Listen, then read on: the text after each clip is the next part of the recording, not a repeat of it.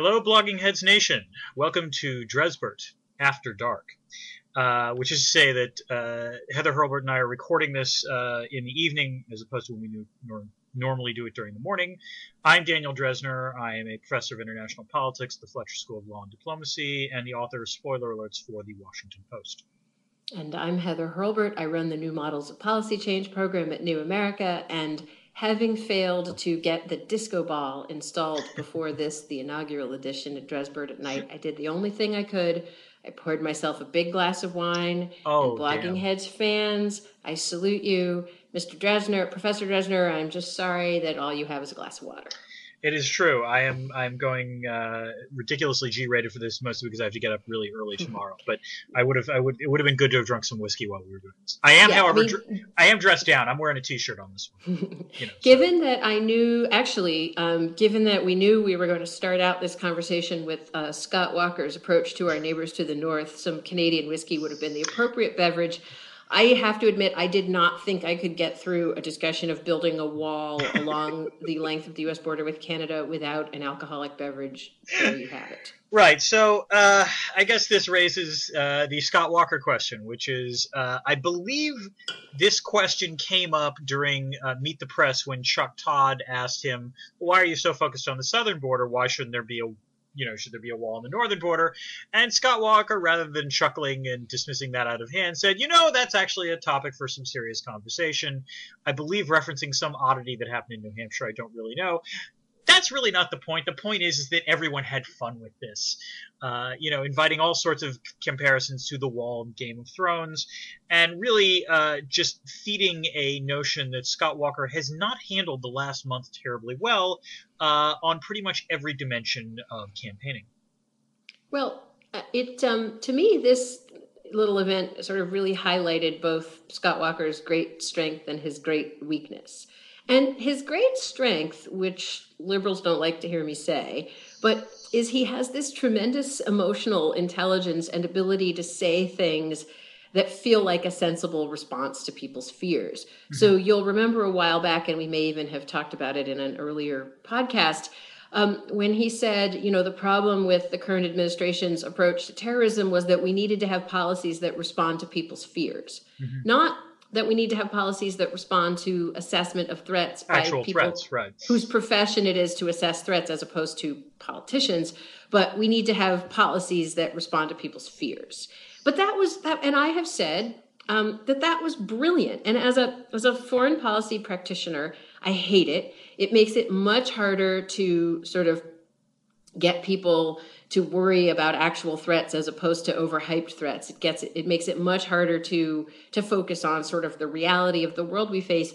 But as far as saying to people, you feel uncomfortable, and I, as your president, will make you feel less uncomfortable, and what is the job of a president if not to make you feel less uncomfortable? It's brilliant. And, this thing with the Canadian border fence is kind of the same thing. Because if you think that your target audience thinks that a fence is, a perfectly reasonable idea, then his answer is totally reasonable. It was instructive to watch the response in the Canadian media, by the way, which got significantly defensive in kind of a way that, as you say, in the U.S. it was kind of fun. In Canada, there was this kind of, wait, there's not really going to be a fence that's going to mess up trade, is there? This is always, I have a few Canadian policy friends, and the smart ones always say, we always say that they feel better when Canada does not come up in the U.S. election. There's always a group of Canadians that want to know, will Canada be talked about during this presidential campaign? And you usually want to say Canada is not really at the top of the queue when it comes to important policy issues, but the savvy ones know that whenever it is mentioned during a prominent political campaign, it's not going to end well necessarily. In that, lots of silly things are going to be said, which I think was the case with respect to Scott Walker. I understand what you're saying about what Walker is talking about with respect to making people feel less fearful. That politically, that's a very smart thing to say. And one can even argue that on policy grounds, making people feel safer might be more important actually than actually making people safer, because it doesn't matter whether people are actually safer. If they feel safer, that's kind of the important thing. But that said, I do think this might be this might be a gaffe too far for me, because I do think it highlights the ways in which Walker has frankly responded horribly to Donald Trump's sort of rise in the polls.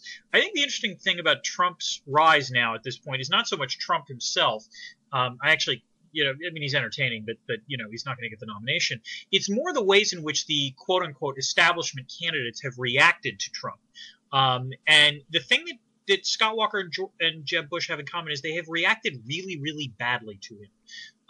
In that they've kind of been all over the map, and Walker, in particular, seems to have. I think he articulated 3 different positions on birthright citizenship within a week. Thereby matching Jeb Bush's record on the Iraq War earlier in the spring. And then the other thing is that Walker gave this foreign policy speech on Friday. I don't know if you read it. Have you read it actually? The Walker foreign policy speech, yes. I confess I have not read. I am a bad person. That's quite all right. Someone will come and take my wine away now because I just admitted that I didn't. I was just saying, Heather, come on, you could have totally said that you had read it and probably would have gotten away with it. I did read it. How to put this? I don't think it passes the Turing test. That's the way I would put it. The speech that one reminded me of was the first foreign policy speech that Rick Perry gave in 2012, which was a bad speech. Essentially, it's Walker saying, "I will be tough and stand up for, the United States and take the fight to ISIS," and it was primarily Middle Eastern focused, but it really was mostly what I think Matt Iglesias and others have dubbed the sort of Green Lantern theory of foreign policy, which is to say that, the problem with America under the Obama administration is a lack of will, and I will be that will. It was a really bad speech. Well, I'm just going to say that Mr. Walker did indeed have a no good, very bad week. And again, the problem is not so much that his idea on foreign policy is we need will and I will be that will, and I have demonstrated that I will be that will by beating up teachers' unions. Mm-hmm. Which, if only, I say, if only it were as easy to dispossess ISIS as it is to dispossess a union in modern America, imagine what great shape we'd be in. That's true. And that is true, by the way, regardless of what one thinks of unions. Yes. That's a bipartisan position we can all agree on. But so Walker's problem is kind of not so much if he gives an unsophisticated foreign policy speech that you and I make fun of over a glass of wine, but his problem is and the real problem this week is that the media, which perceived him as kind of the younger, smarter, more ideological version of alternative to Jeb Bush, mm-hmm. and the younger, smarter, more media-savvy version of Rick Perry has now just started saying he's Rick Perry. Yes. No, the metaphor to Rick Perry in 2012 is the force is strong with that one this week. I would say that the other problem for him, it's not just that we're mocking him. It's that for Walker's path to the nomination required having significant basically party support, both in the form of establishment endorsements and just as important, the main money people. And the money people, to be fair, have questioned Walker's ability to deal with foreign policy all the way back to the sort of CPAC conference back in January. So this has been a running problem with him. And there are now acknowledgments, I think, that problem is not going away.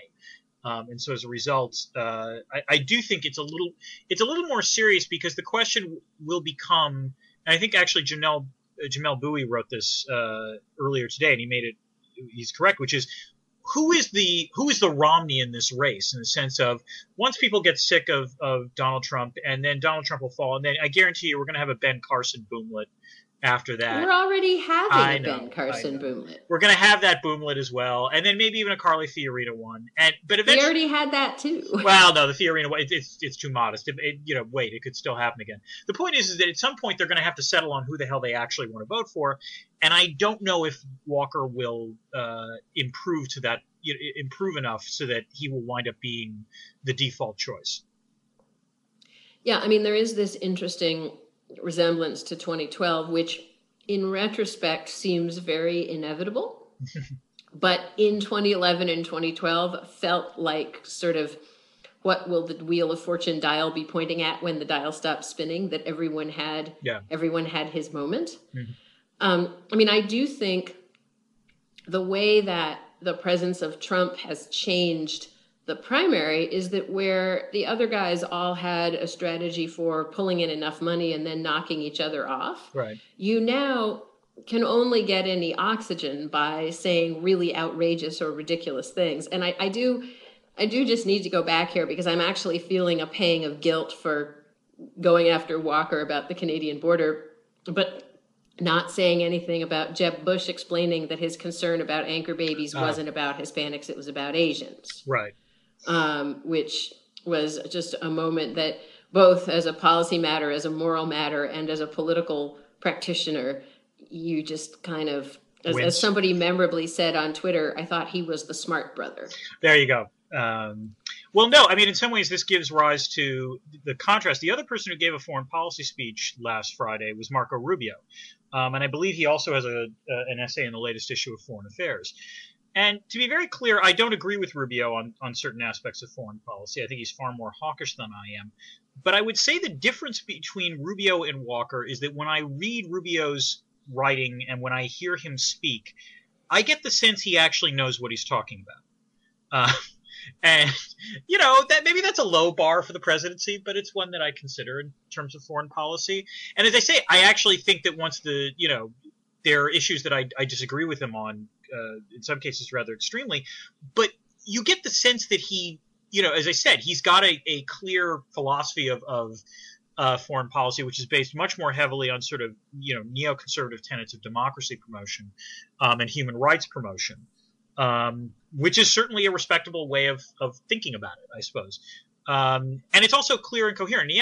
He goes after Hillary Clinton pretty hard in the speech. So did Scott Walker. But Scott Walker did it in almost like a instinctive, reflexive way. And it was really not an organic part of the speech. Whereas with Rubio, he sort of set it up as a contrast between what had happened in terms of the Obama administration, in terms of things like pressing China on human rights, or what have you, and then what he would want to do as president.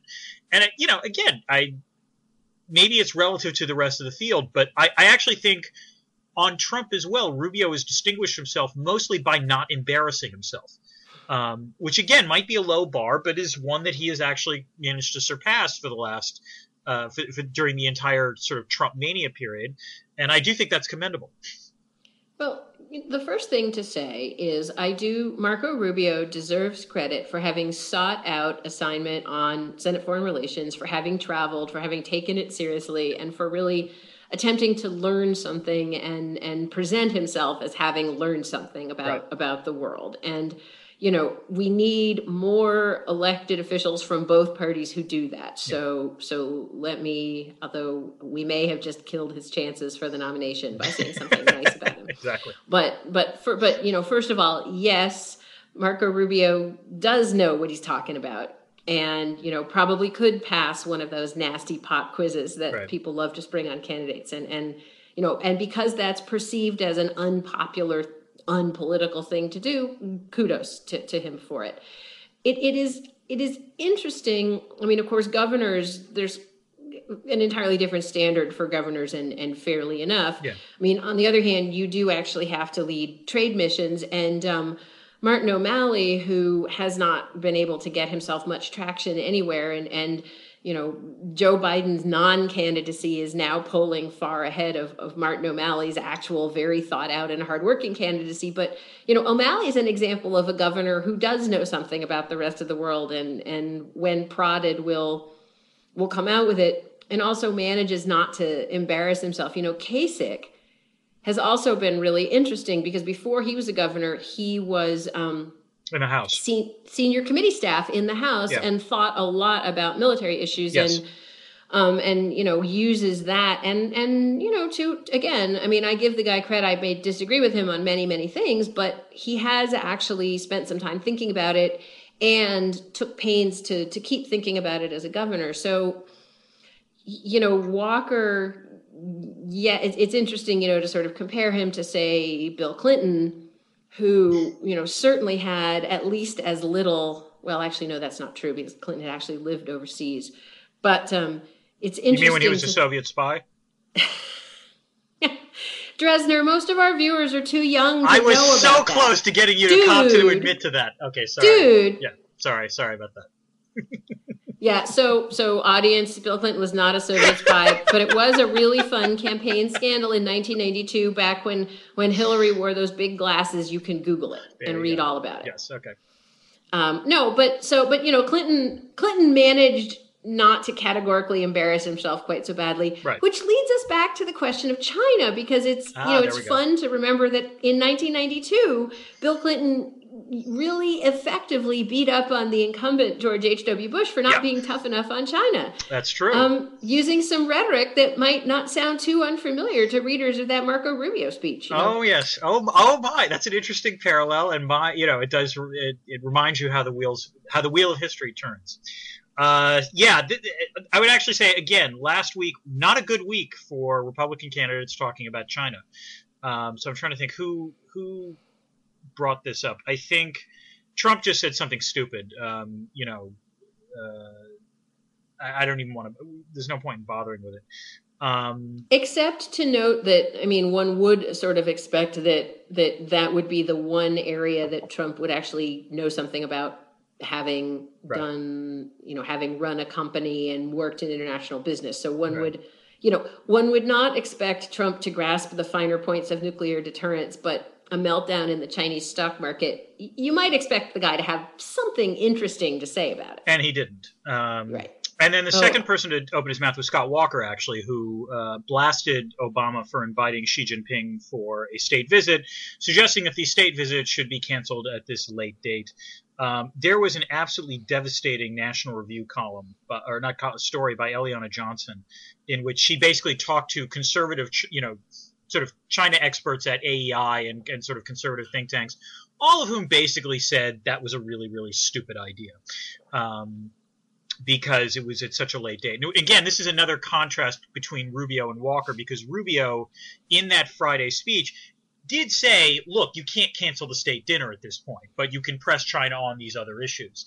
And again, it sort of shows that he at least has a vague sense of what is in the realm of the possible. But I think my favorite, hands down, was Chris Christie, who warned, and this is apparently a thing now in conservative policy circles, warned that because of China's gyrating stock market, what will happen is that China will start dumping U.S. treasuries, which will somehow lead to a financial panic in the United States.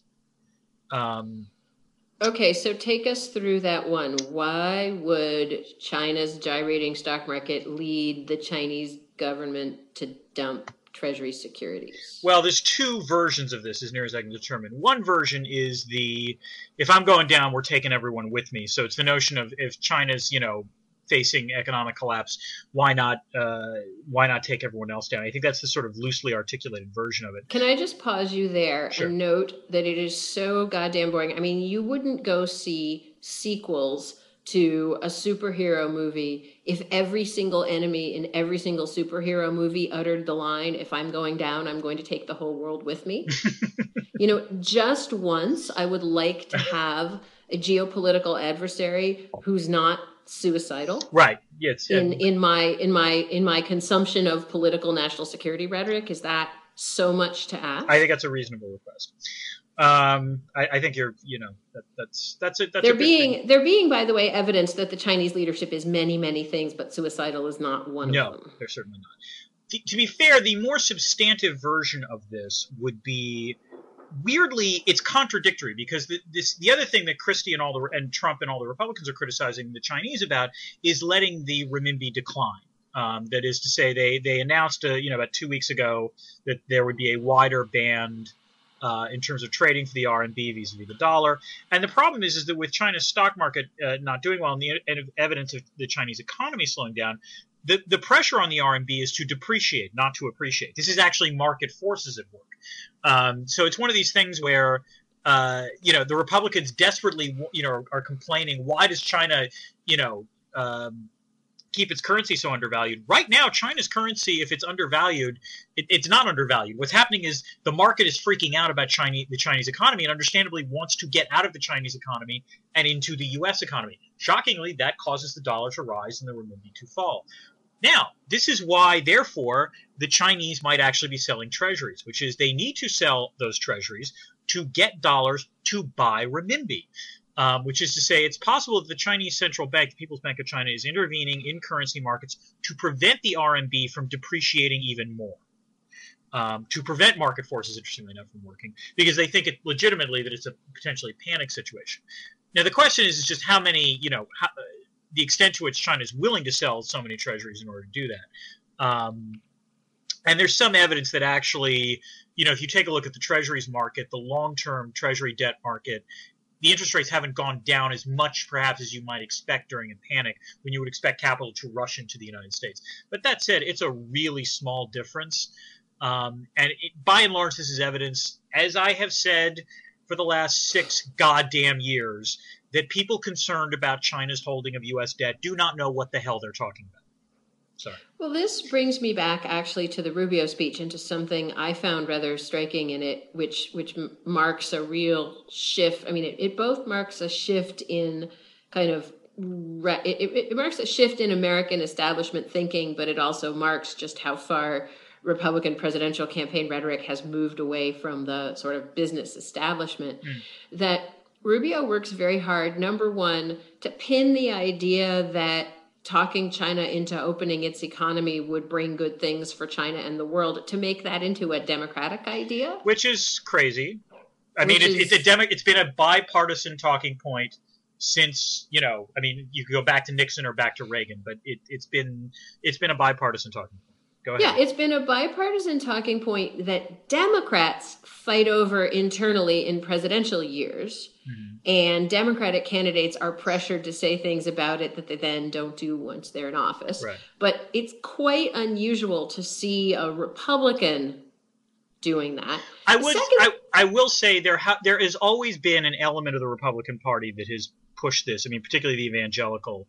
Right, but it's just not usually the ones that sit on the Senate Foreign Relations Committee. That's a fair point. Go ahead. That's what's changed. Yeah. The other thing that was quite shocking to me, and you mentioned it with respect to Walker, was Rubio saying, there was some applause line about the U.S. not having political cooperation with China, and military. He wanted to cut military cooperation. Which that was also, nuts. Again, that was a great applause line. It sounded really great. However, what you have to know is that actually for years, the Chinese military didn't want to do anything with us because they didn't want our military to see how backward they were. Yes, and PACOM has been pushing for years to get more mill-to-mill cooperation.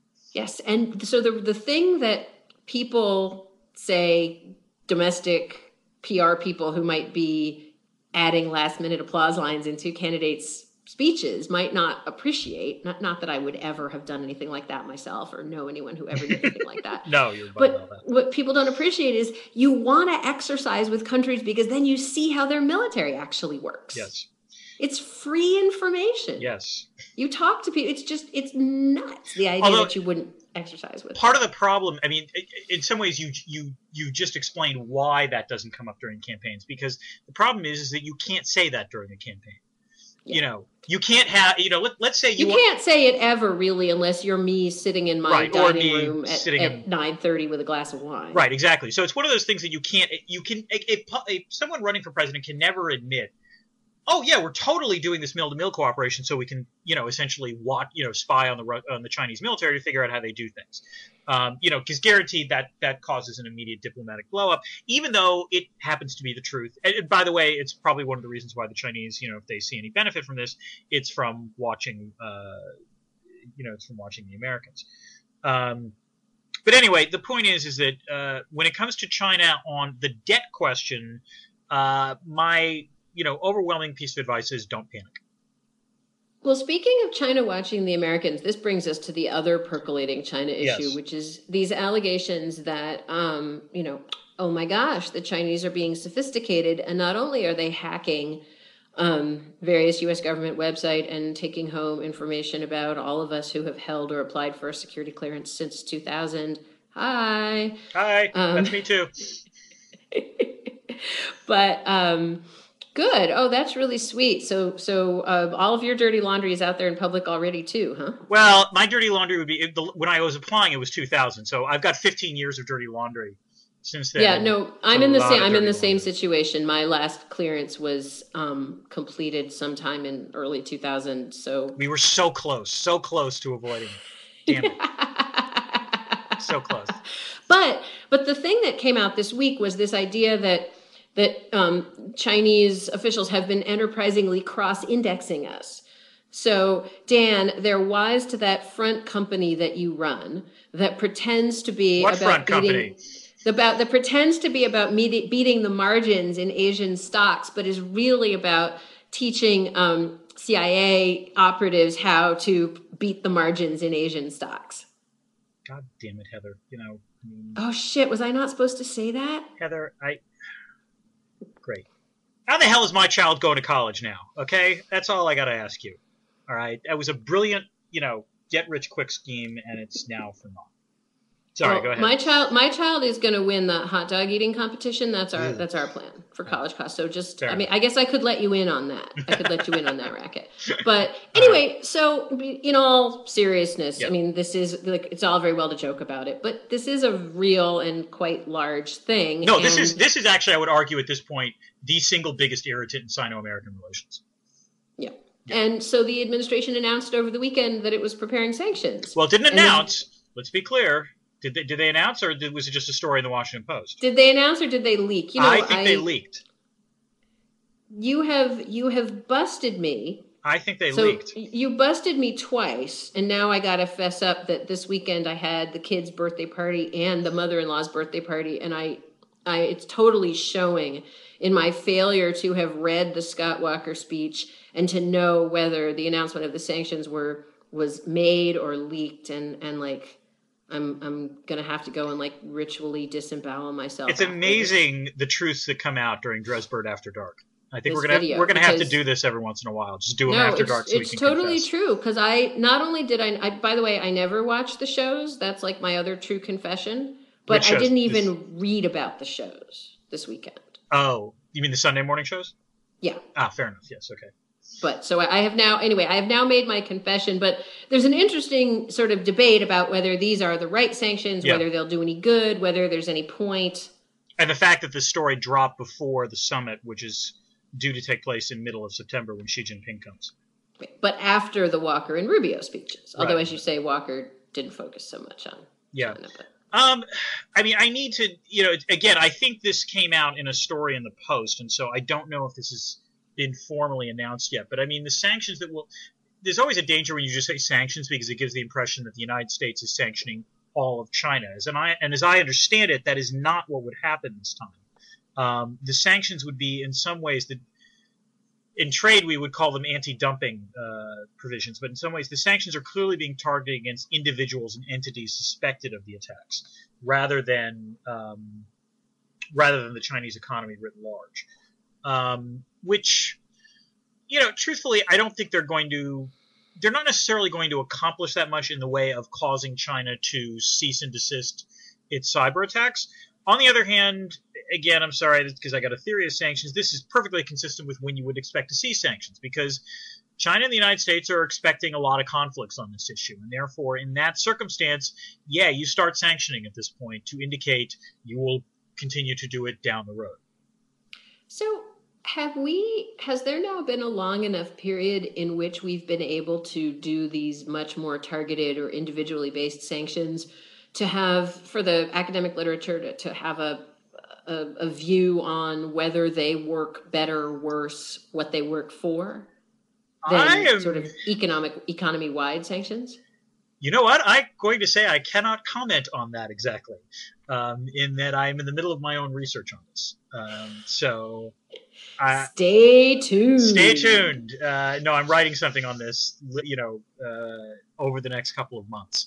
Let me put it this way. The answer is that the kind of sanctions that, people are – there's two categories of this. There's this sort of, smart sanctions that people talked about in the 90s, which were, you sanction luxury goods or travel bans or arms embargoes and what have you.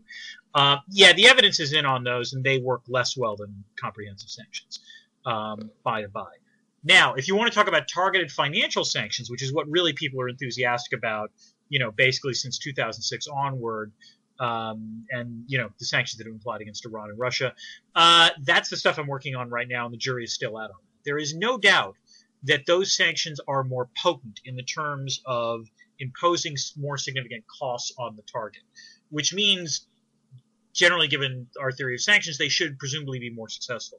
The problem is that what you're asking for very often with these sanctions is also much, much, much more significant. And therefore, it's not obvious they're going to succeed in. So the travel bans and so on, are those equally ineffective regardless of the type of issue that they're being used for? Yeah, they're pretty much ineffective. I bring them up because they've been a very popular tool on human rights and mass killings and so on, where very often there's just very little else you can do, and the financial sanctions are not so applicable. Right. And the other problem is that any kind of sanction usually generally makes the human rights situation in the country worse, period. So the argument was that the smart sanctions would not cause as much suffering. And that is true, in that generally speaking, the smart sanctions usually had less humanitarian suffering.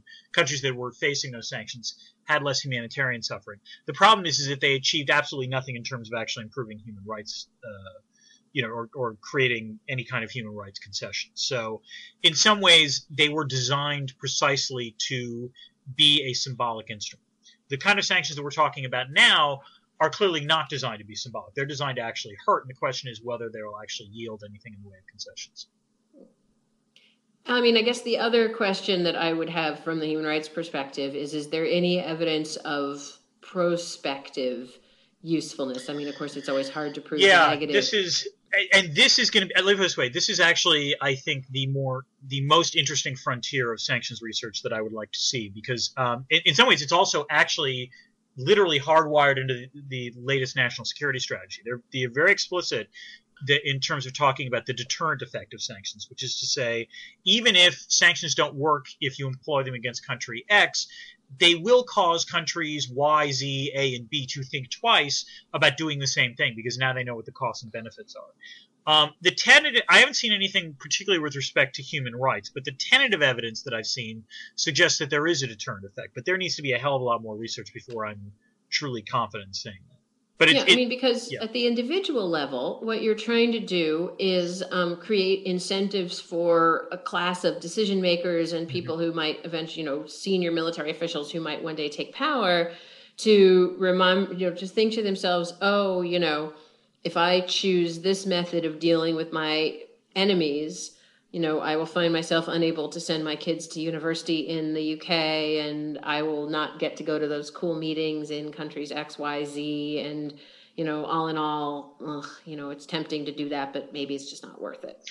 Yeah. So there's the hope is that there's an individual level deterrent as well as a sort of state level deterrent. Possibly. I mean, I think I live this way. I buy the state level deterrent much more than I buy the individual level. But I mean, is that just because you just basically think nothing works on human rights issues? Because it does seem to me that's not it. It's hard. I mean, there are just a depressingly high number of cases where the choices of individuals play a really central role in massive human rights violations. So finding levers that have an effect on the choices of individuals is worth trying to do. I would say it's more that the individuals that wind up being in charge of the sort of most repressive activities in cases where the human rights situation is deteriorating are probably less interested in things like traveling to London or New York. And so as a result, the individual level sanctions don't necessarily work on them that well. If, on the other hand, they are interested in doing that, then they can potentially have an effect. Right. No, I buy that up to a point. Yeah. I don't necessarily buy it past a point. Right. I buy it up to a point. But speaking of sanctions, we should close with our last kind conversational topic, which is the Iran deal and the imminent lifting of sanctions on Iran.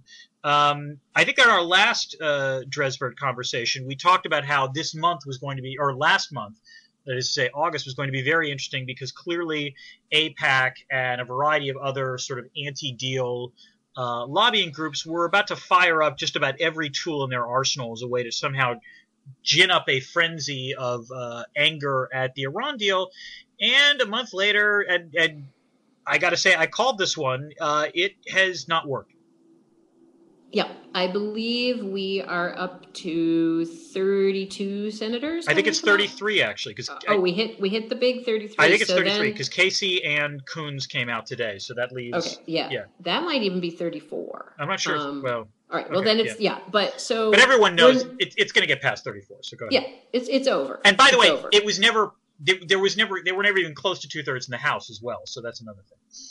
Well, this is, the interesting thing. So a couple of interesting things here. One is, the word that you've heard is that McConnell would not like to waste time passing something, having the president veto it, and then demonstrating that he can't override the veto. He'd rather move on. Right. However, in the House, it seems likely to me that there will need to be a vote. And so you can expect...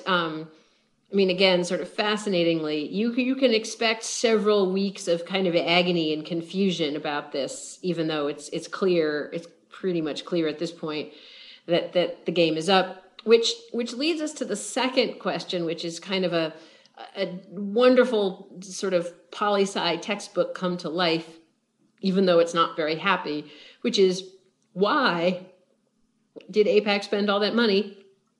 Well, actually, first of all, I have to say I've seen the announcements of how much groups said they were going to spend. I'm very curious about whether that much was actually spent. Okay. In as much as I live in Maryland, and I don't believe Senator Cardin has. He has not weighed in yet. No. Yeah, he hasn't taken a position yet. So theoretically, I should be seeing ads on TV all the time. And nothing. Haven't seen a single one. Haven't seen ads in my local media.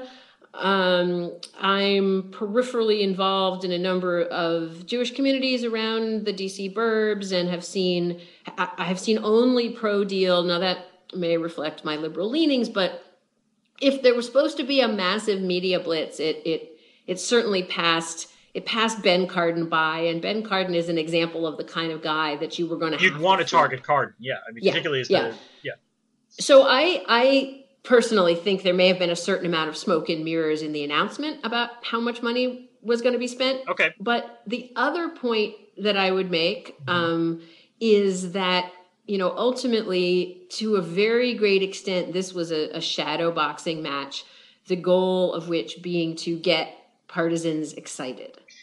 And it is possible that Republican partisans were excited. To the Republican, I guess to AIPAC's credit, not a single Republican will vote for this deal either in the House or the Senate. But that said, the problem is that if you take a look at all the polling that I've seen, Democrats are more enthusiastic about the deal, I think, than Republicans are opposed to the deal. Well, Democrats are more enthusiastic about the deal than Republicans are opposed to the deal, and I believe that American Jews are more enthusiastic about the deal than the general public is. Yeah. So two things. Were I a large donor to AIPAC, I would be thinking a lot about whether I had gotten my money's worth. Mm-hmm. This is perhaps also a good moment to advertise my New America colleague Lee Drutman's book, The Business of America is Lobbying, in which Lee points out some eternal truths about lobbying that sometimes elude us in the foreign policy community. Mm-hmm. One of which is it's not how much money you have, mm-hmm. it's what you're using it for. And he says, if I see you spending a lot of money at the last minute, that's a sign of weakness, not a sign of strength. No, you can argue the very fact that the deal was negotiated, that in some ways the jig was up when the framework deal was announced, and then the Corkerman. I can never remember what the name of the bill was that everyone is now voting the Iran deal on. Yeah.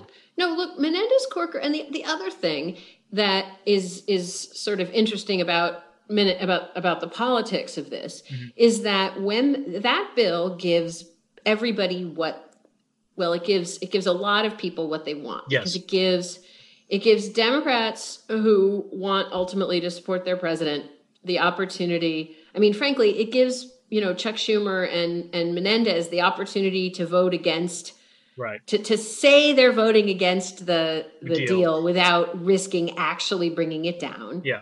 Menendez, I think, actually does want to bring down the deal. I don't think Schumer necessarily. Fair enough. I mean, Menendez should be so lucky that he's still in the Senate by that time. But we'll leave. Yeah. We'll leave. No, I mean, Menendez and his. It does sort of count as foreign affairs because apparently the guy who was bribing him flew him and his girlfriends to Paris. So it sort of counts. But anyway, let's get back to the main point. No, yes. but the point here is then, if you're a Republican presidential candidate or if you're Mitch McConnell, you don't actually want to establish the precedent that Congress goes out and does, that the president goes out and does something and Congress overrides it. Nor, frankly, should you actually win the presidency, nor do you want to have to walk in and deal with Iran building a nuclear weapon, the Israelis on the verge of striking, and the rest of the world really peeved at you for blowing up this deal on your first day. So you are much happier if this deal goes through. And as a bonus, you get to fundraise and run against it. There you go. So, that's the shadow play that's been going on. And the thing I find frustrating and terrible about it is that it is kind of ripping the American Jewish community apart in a really unpleasant way. Mm-hmm. And, kind of leading, I just think the debate about it overall, has been unhealthy for security in the debate in the U.S. in a number of ways, that it rips apart the American Jewish community. You have this kind of frantic deployment of, we have 200 former military officials who oppose the treaty. We have 40 senior former officials who favor the treaty. We have Israelis who oppose the treaty. We have Israelis who favor the treaty. And you kind of can't, you can't blame a normal human being for just looking at this and saying, all of these people are equally full of crap.